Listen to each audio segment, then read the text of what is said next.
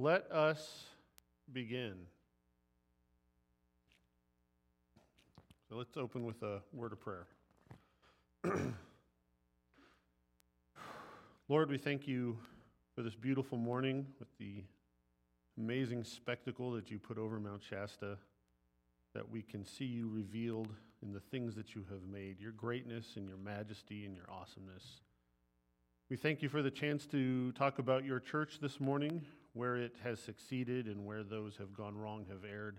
I pray that you will give us wisdom and discernment so that we can follow in the footsteps of the wise and the godly and avoid the pitfalls of those in error. In your name we pray. Amen. Okay, so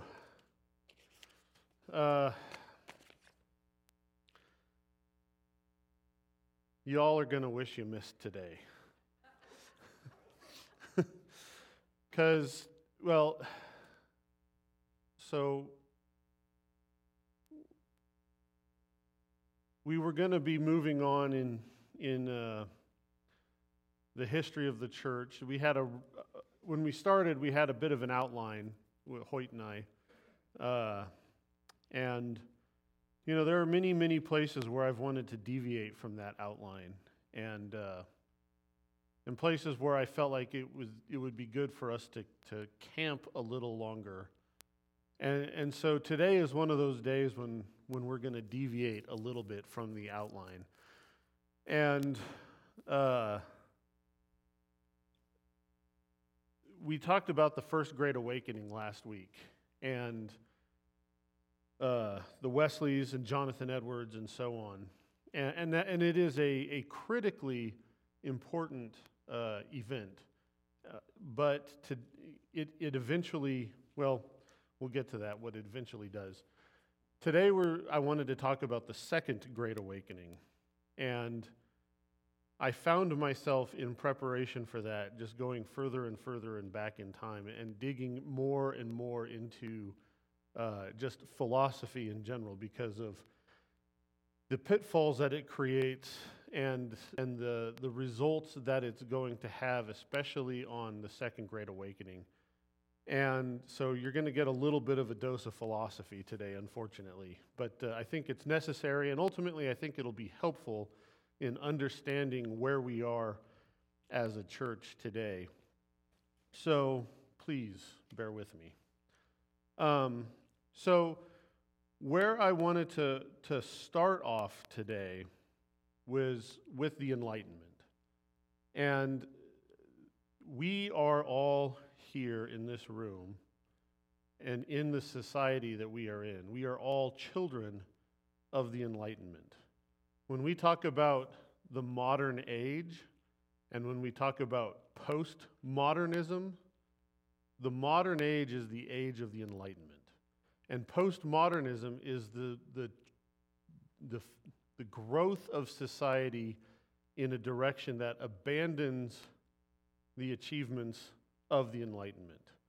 And so in this sense, I think it'll help us understand a little bit more about what's going on in the world today, but it's also going to help us understand both of the Great Awakenings. I'm going to say some bad things about the Enlightenment, but at the same time, I think it's important to recognize and just say right up front that there are good things about it too.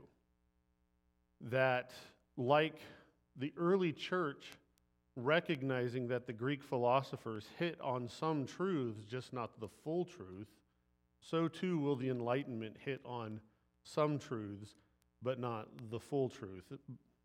Also, they will reject truth in many cases as well. So there is a tension there. So what then is the Enlightenment? Well, the Enlightenment is going to flow out of two different things. First is the Renaissance and the Reformation, both of which are roughly concurrent. And the Renaissance was the word Renaissance literally means rebirth. What is it the rebirth of? Well, throughout the Middle Ages, the high level of learning that had been achieved by the Greeks and the Romans, and believe me, we will get to the Second Great Awakening, had been lost in the Middle Ages. And the Renaissance, for a variety of reasons, is the resultant rediscovery of all those things which had been lost. So the philosophers, the mathematicians, the artists, all of that was lost, and in the Renaissance it is rediscovered. There is a rebirth of all of that learning. At the same time, and concurrent with that, is the Reformation, which we've been talking about. And much of the Reformation, there are connections to what was going on in the Renaissance. So there were rediscoveries of ancient Christian writers, Greek and Roman Christian writers. There were rediscoveries of other aspects of the church, ancient Greek texts of the Bible, so that an accurate reconstruction of the Greek New Testament can be built, and that then will become the basis for translations into vernacular languages like English. So these things are all important steps. Then comes the Enlightenment, and it's building on these things, but it's moving now past just a rebirth of Greek and Roman learning to a new phase of human intellectual development. And it really, in a lot of ways, begins with the French philosopher René Descartes.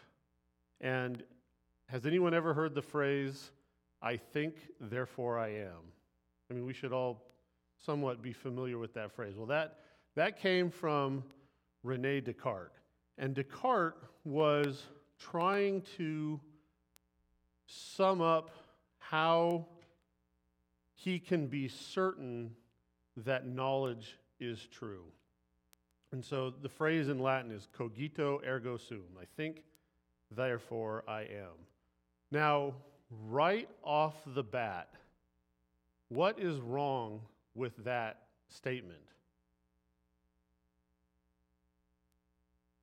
The certainty of his knowledge is focused on himself and not on any connection to God.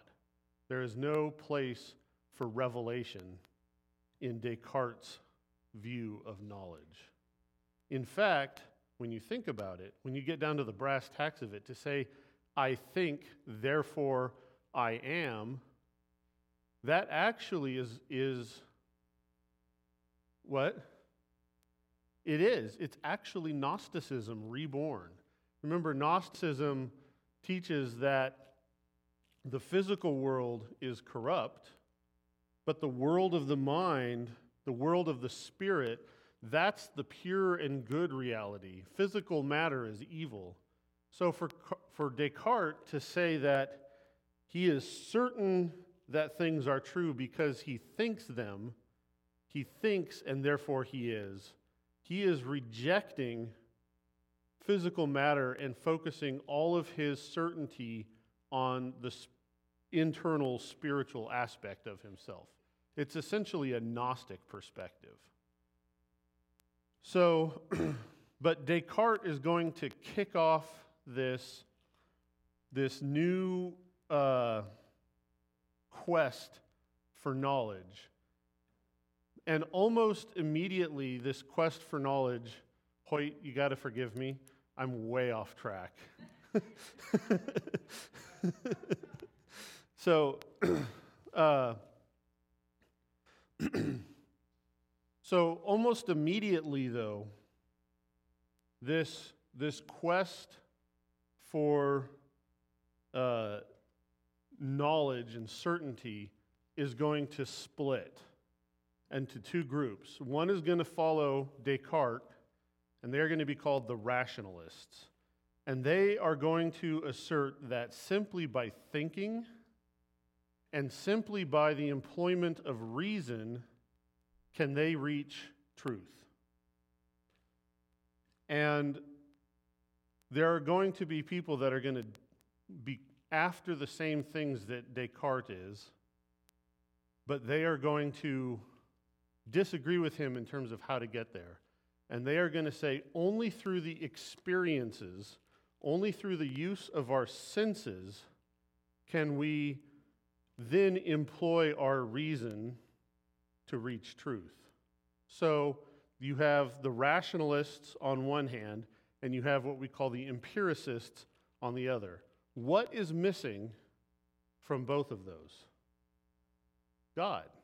But not, some of them will even say, yes, God exists, but what's really missing is revelation.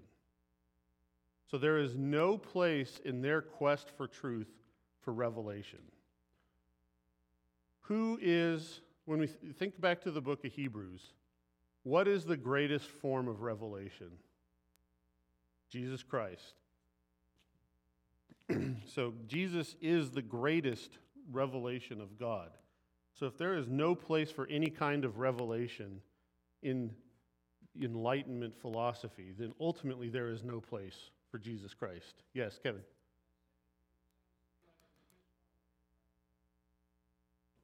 That's a good observation. We're going to circle back to that at the beginning when we get to the Second Great Awakening. You're going to see how that's going to manifest itself. So, did you have a question?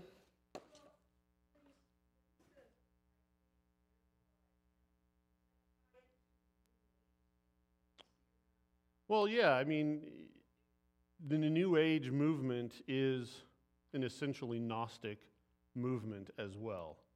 So I don't know that New Agers are going around saying, oh yes, we are direct descendants from René Descartes. But what he initiated has ultimately morphed into, or one of its many manifestations, I should say, is New Age thinking. So, but yes, they would be very comfortable with things, with what Descartes has to say for himself, you know. So,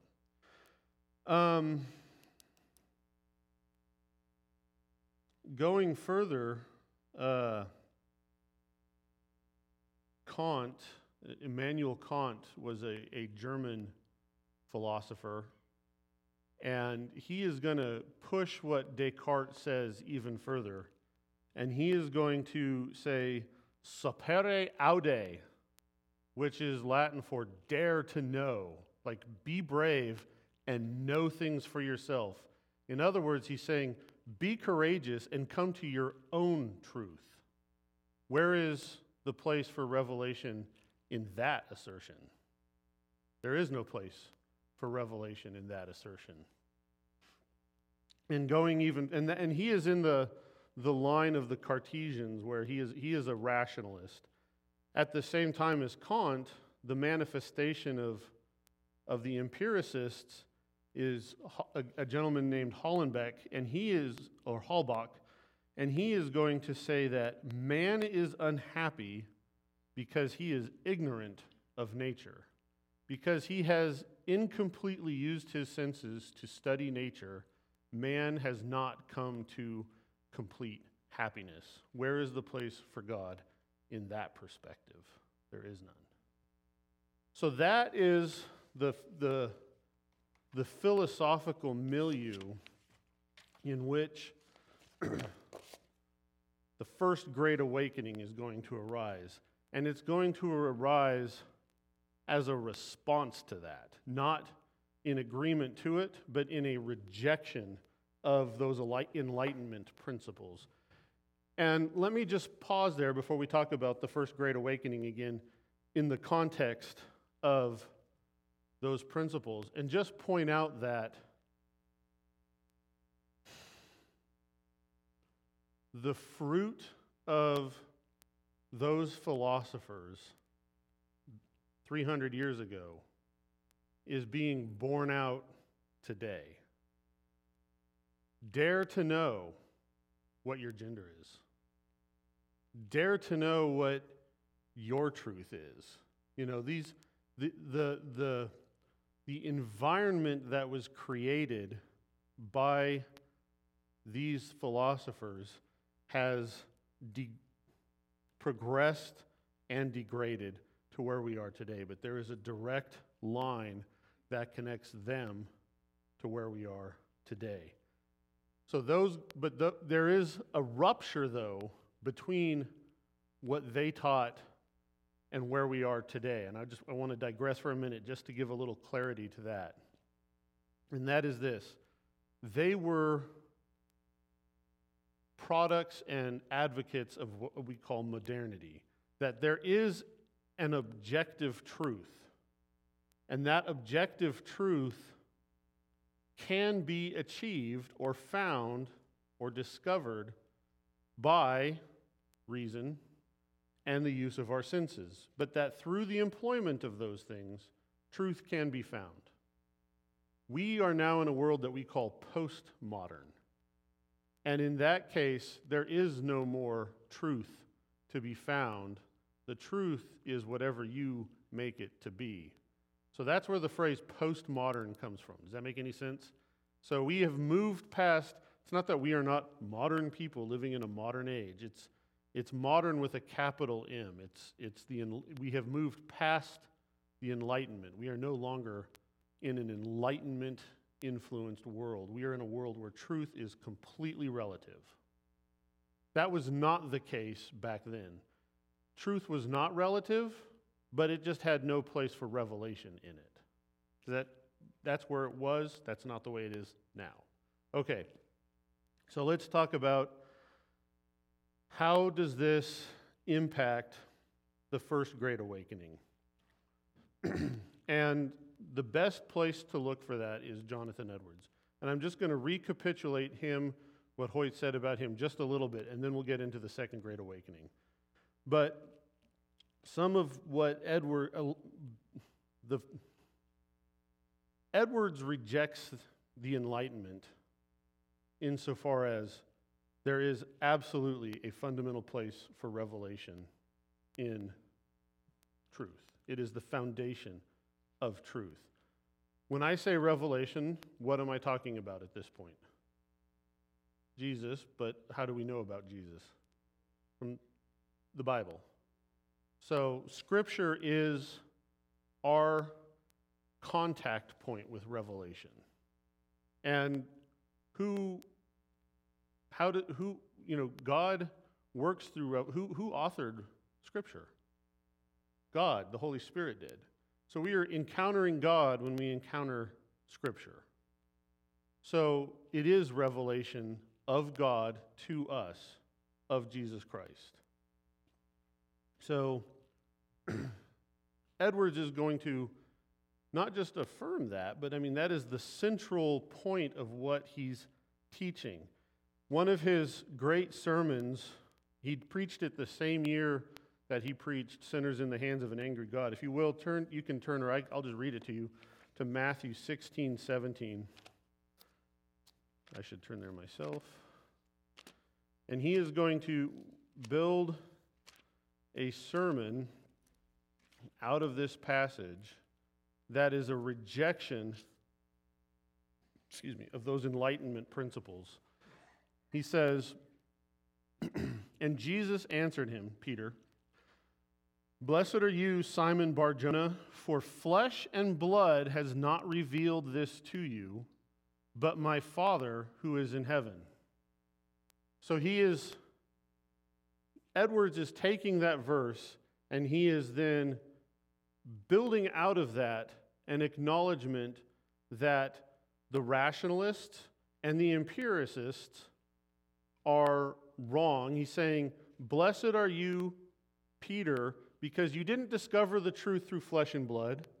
You discovered it because of the Father in heaven."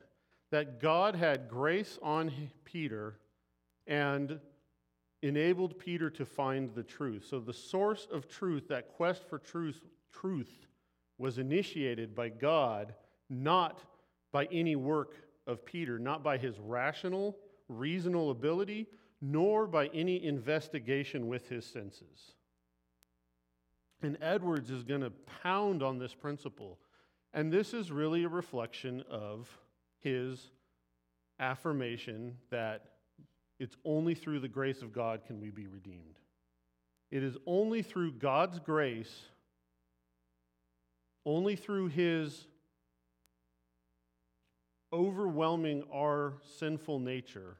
Maybe that's not the right word, but through his grace enabling us to believe rightly in Jesus Christ. And so by focusing in on that verse and building his sermon around that, you really see that he is deliberately rejecting those Enlightenment principles.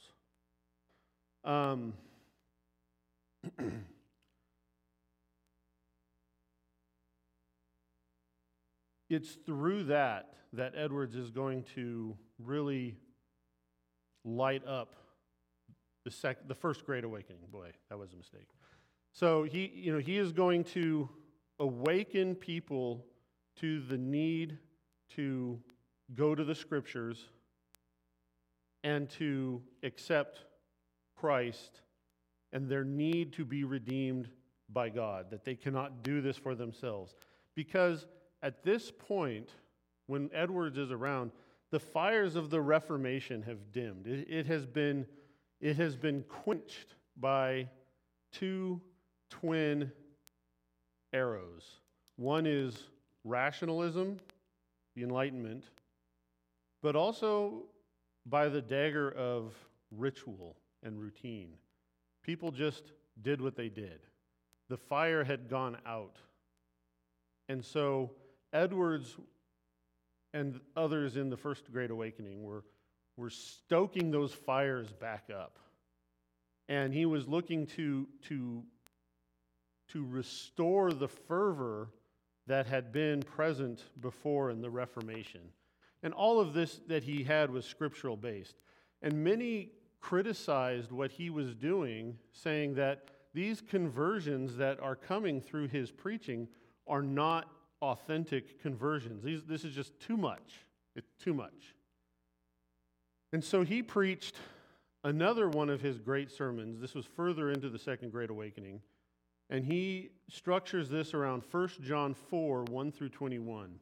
And in that, he lays out 5 principles by which a conversion can be authenticated to whatever degree it can actually be authenticated.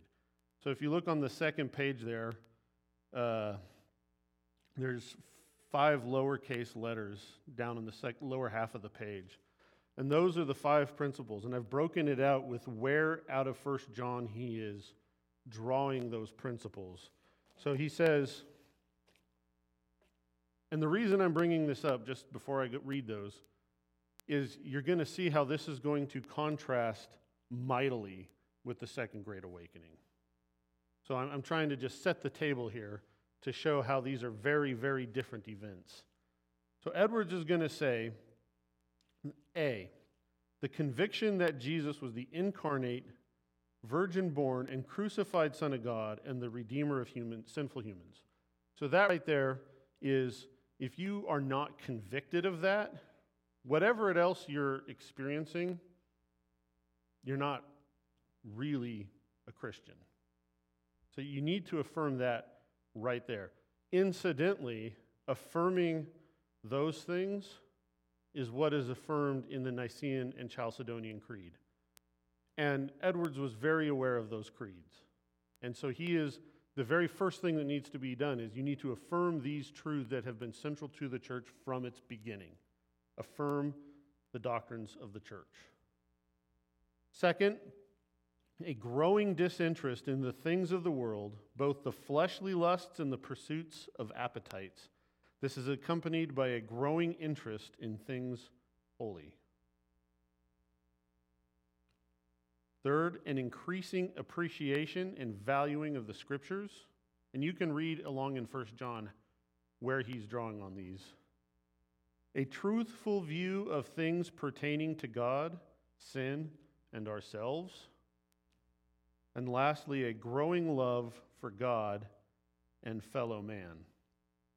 Does that sound alien to our church? No, absolutely not.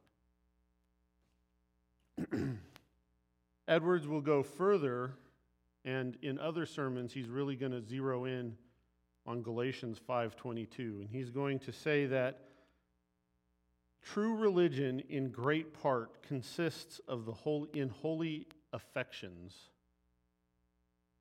What he's they spoke a little differently back then.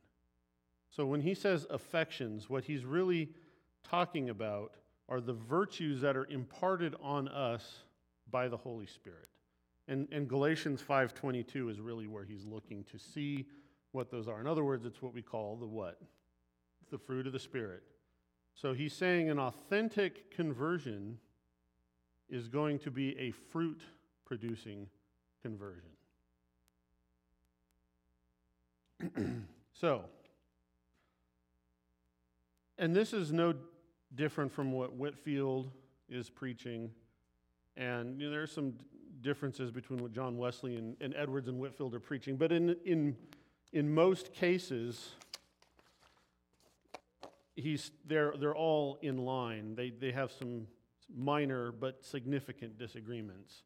But in general, they would all affirm these things. These are hallmarks of the First Great Awakening. So now let's move into the Second Great Awakening and talk about how things are a wee bit different. Any questions before we do? Yes?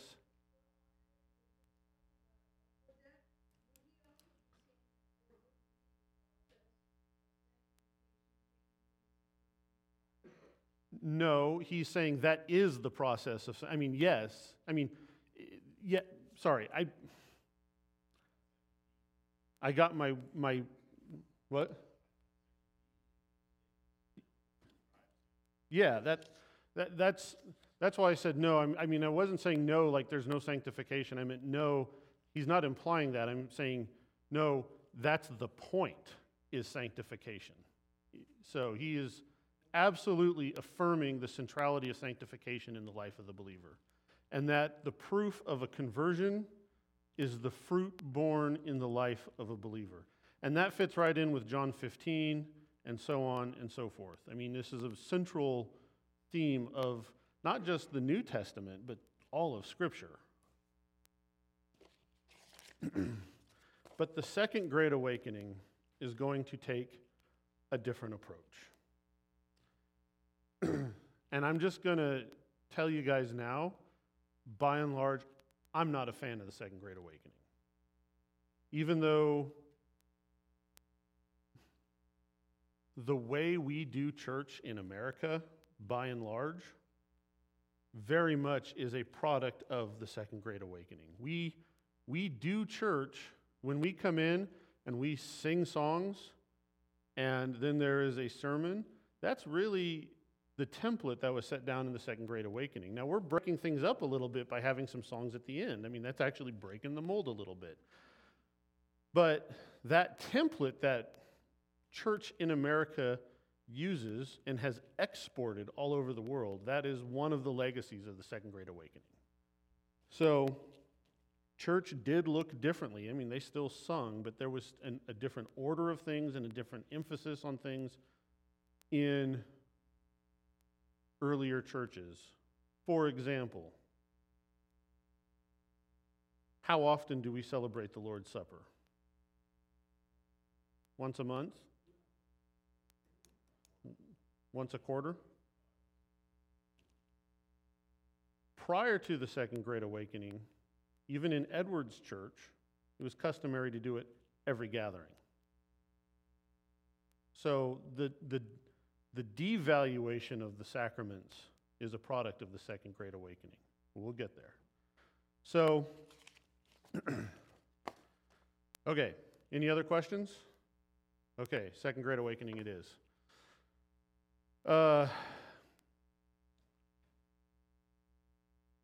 So just as the First Awakening is in many ways a response to currents and movements within the Enlightenment, so too will the Second Great Awakening be a response to the currents and movements within the Enlightenment.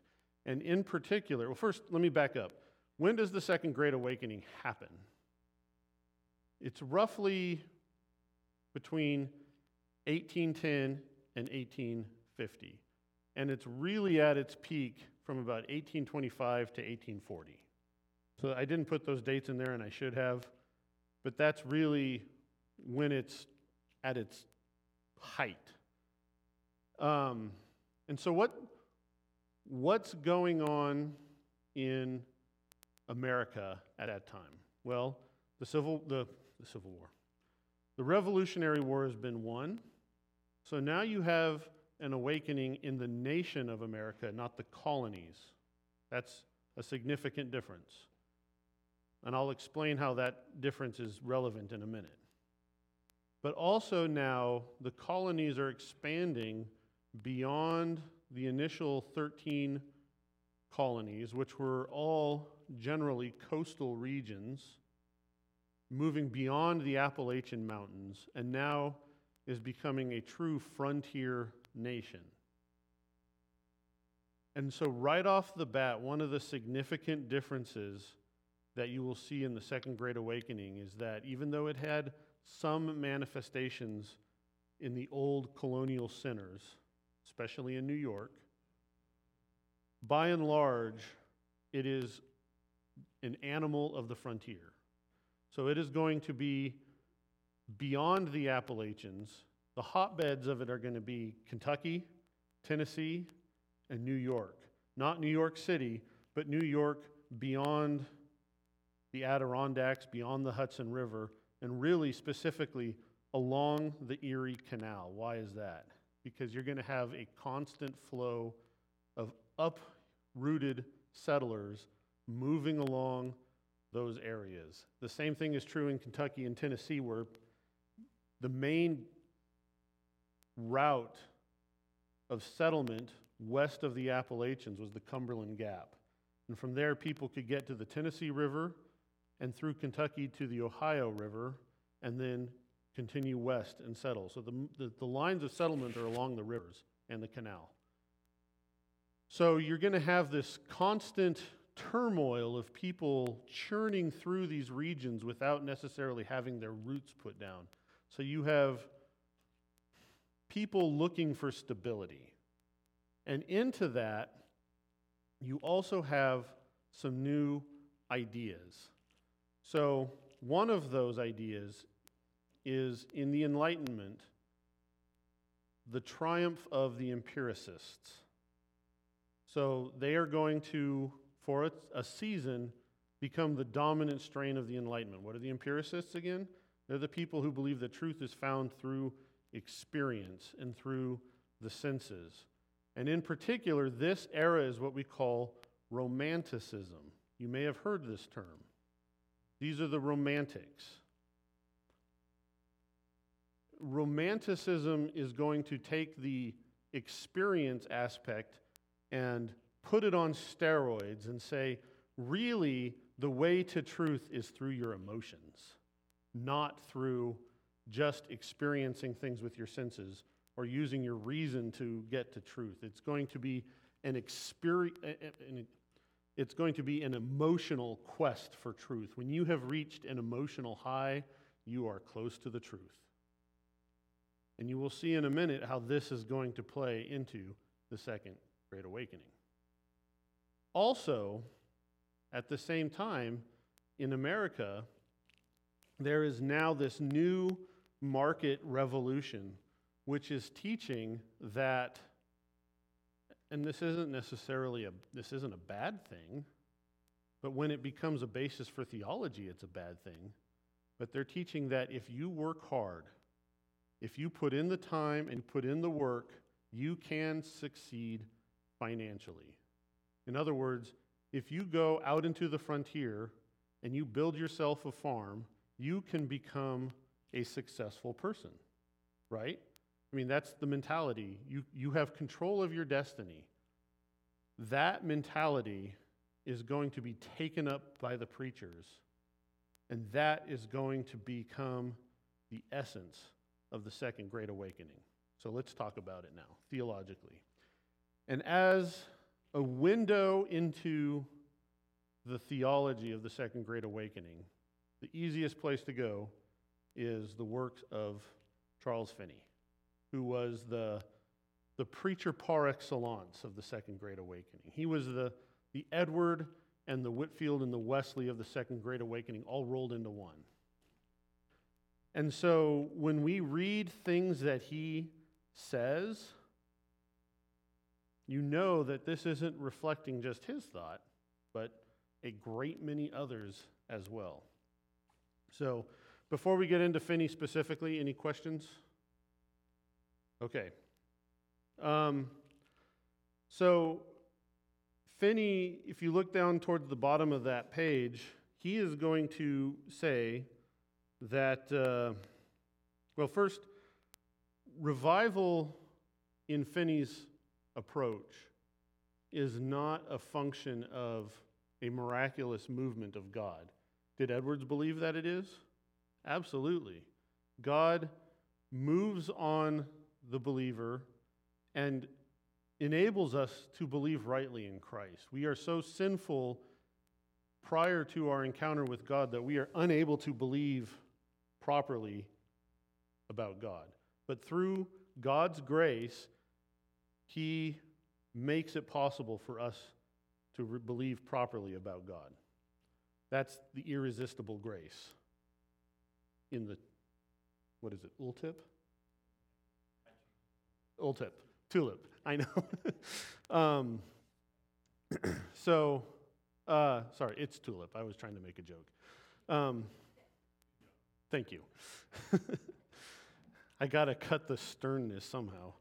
I lost my train of thought. Yeah, so, the First Great Awakening in Edwards, conversion is a miraculous thing. It is a miraculous act of God. But to Finney and to others in the Second Awakening, it is a result of tactic, strategy, conditioning, and planning. Does that sound different? Yeah, a little different. So Finney himself is going to say that, he says, revival was purely philosophical result of the right use of constituted means, as much so as any effect produced by the application of means. So if you put someone in the right situation and condition them appropriately, you will get the right response from them. And so what was done by him and by others is they would get people into these, tents for days at a time. This is the age of the camp revival meetings. And they would get people into these tents or into these outdoor spaces, and they'd pack them in. And sometimes they'd have benches, and sometimes they wouldn't. And they would preach, and then sing, and sing, and preach, and sing, until people were worn down after days. And then they would have a conversion experience. They even had what they call anxious benches, where people that just couldn't handle it had a bench up in the front where they could have the jitters and then run up and have their conversion experience. So this was a targeted and conditioned response to what was going on. They were winding people up, and they were looking to turn people loose and have them come and, forgive me, Lord, and for good or ill, walking the aisle, as we say, that is a legacy of this. So, and I'm not saying that people can't walk the aisle and have a true conversion experience, but the expectation and the opportunity to do that comes from the culture that's going to come from the Second Great Awakening. So Finney, right off the bat, where's the source of revelation? I mean, where's the place in Revelation for what he's talking about? Where is the place for God in what he's talking about? What he's really latching onto is that concept of prevenient grace that Wesley had, and he is corrupting it and pumping it up on steroids. So much so they basically, what he is arguing is that God has had grace on everybody when they're born to have free will and make their own decisions. So my job as Charles Finney, preacher of the Second Great Awakening, is to condition people to give the response that I want them to give. Because they have the free will, I'm going to convince them and condition them to do what I think they should do. And that's really where the Second Great Awakening goes. He has a sermon entitled, Sinners Bound to Change Their Own Hearts. Where is the role of the Holy Spirit in that? He says in that sermon, we have the power of free moral agency. We do not need to be altered in soul or body.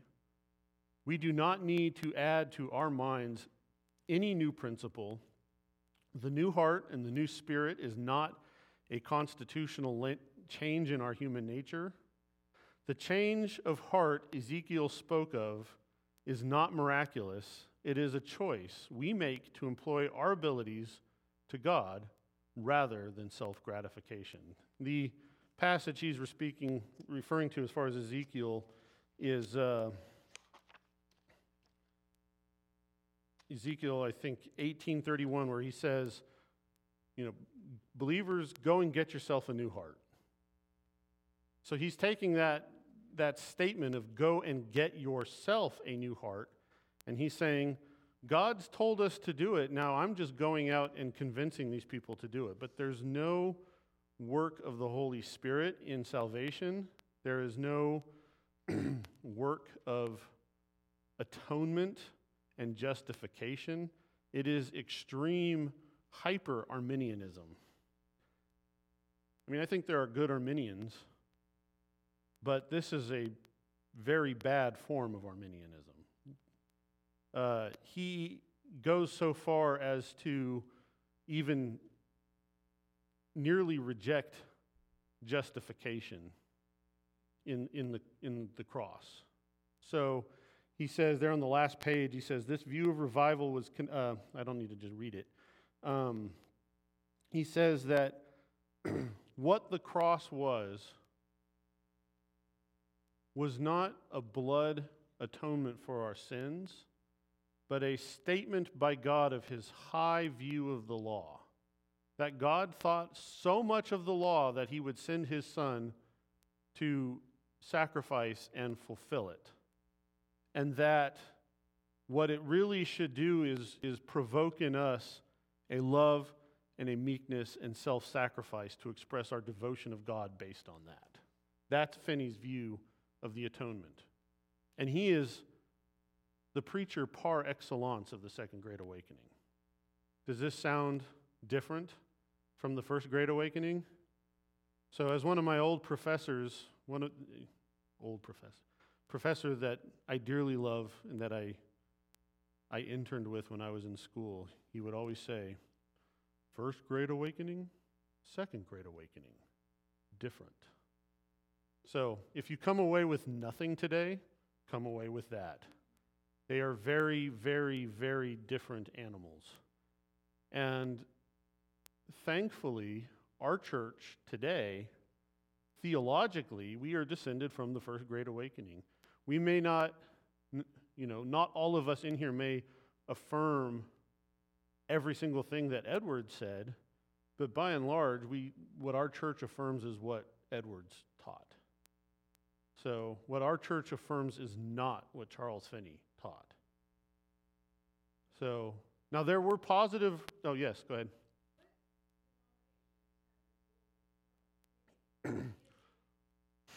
No denomination, he wasn't the founder of a denomination.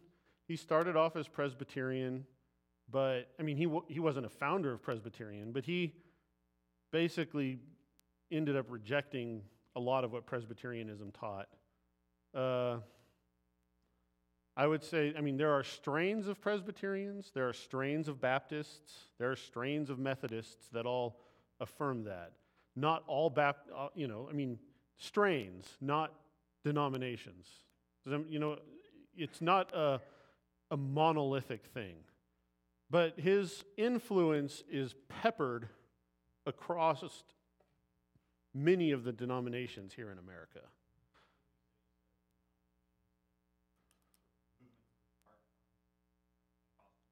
Well, the Pentecostal movement's going to come later in what they call the Third Great Awakening. So, you know, yeah, I think he built the flower box that's going to sprout out of. But they're not looking and say, well, Finney said this, and so I'm following after him. But he created the ground for something like that to sprout out of.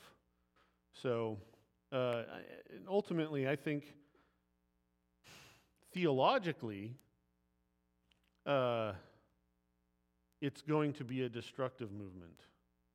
Culturally, there were many positive impacts of the Second Great Awakening. The abolition movement is going to be born out of the Second Great Awakening. The meetings that characterized the awakening were extraordinarily egalitarian. You had whites who were American, you had whites who were fresh off the boat from who knows where. I mean, every culture from Europe. You had freed slaves, you had people who were still enslaved, present at the meetings. You had women prominently involved in the Second Great Awakening. So in terms of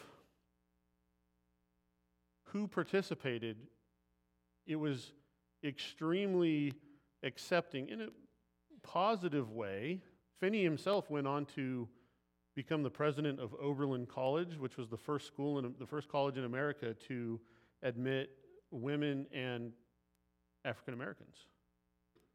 So, I mean, and he himself was an ardent abolitionist. So there were many positive things that flowed out of this as well, but in terms of the teachings of the church, which ultimately is what matters, are people having an authentic relationship with Jesus Christ. What ultimately matters, it was not necessarily a positive force. Now, there were people who were genuinely converted out of it, and there were preachers in the midst of it who were truthful biblical preachers. So I'm not trying to paint every single person and every single thing with a negative brush, but the dominant strain of the revival was in many ways counterproductive theologically in terms of Christianity. Culturally, it had some very positive impacts. So it's a real mixed bag. And again, churches today in America, by and large, still follow the template set by the Second Great Awakening. It did have one other, and I'll just end with this, one other extraordinarily negative impact. And this was particularly the case in New York. Western New York came to be known as the burned out district because they had so many waves of revival burn through the area that after a while people were just exhausted. They had no gas left in the tank. And that, coupled with a strain of superstitious occultism that had been developing on the frontiers for the last 60 or 70 years, it was an undercurrent, but not a dominant thing, but still present. Those two things combined was a fertile garden for Joseph Smith and his pals to found Mormonism.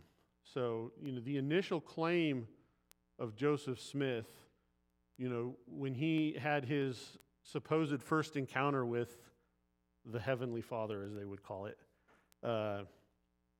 he asked which of the denominations are true, because there's so many coming through preaching so many different kinds of sermons that he was told none of them are true. They're all false.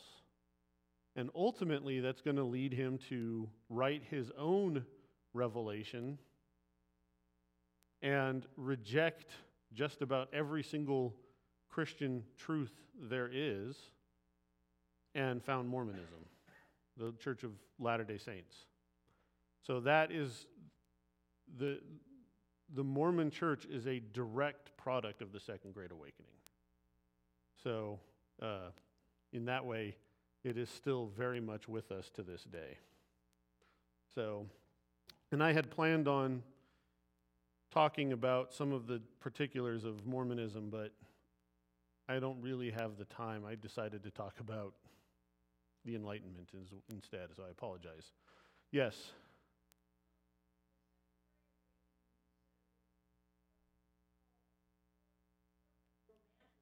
Yes. No, Romanticism is the movement within the Enlightenment that is going to elevate emotion as the avenue through which to describe truth, not to describe truth, but to discover truth.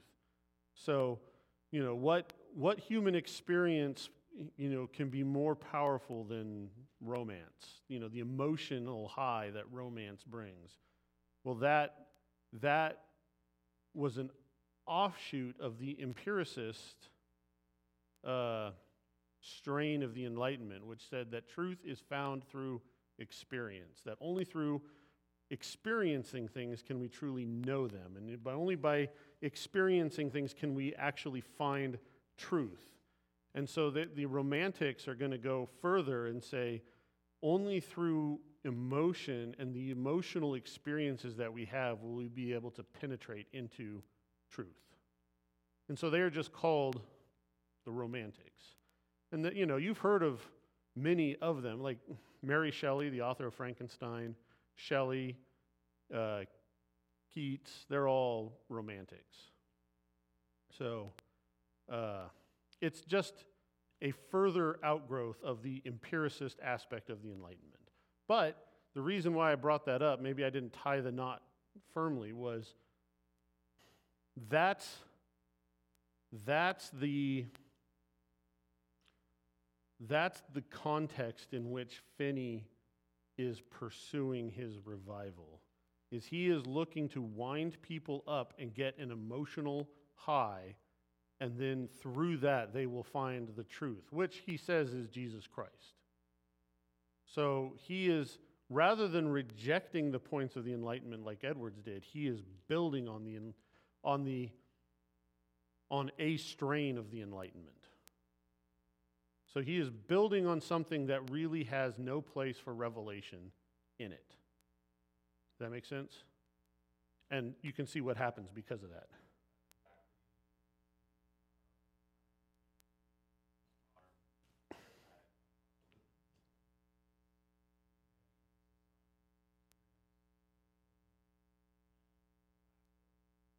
Yes.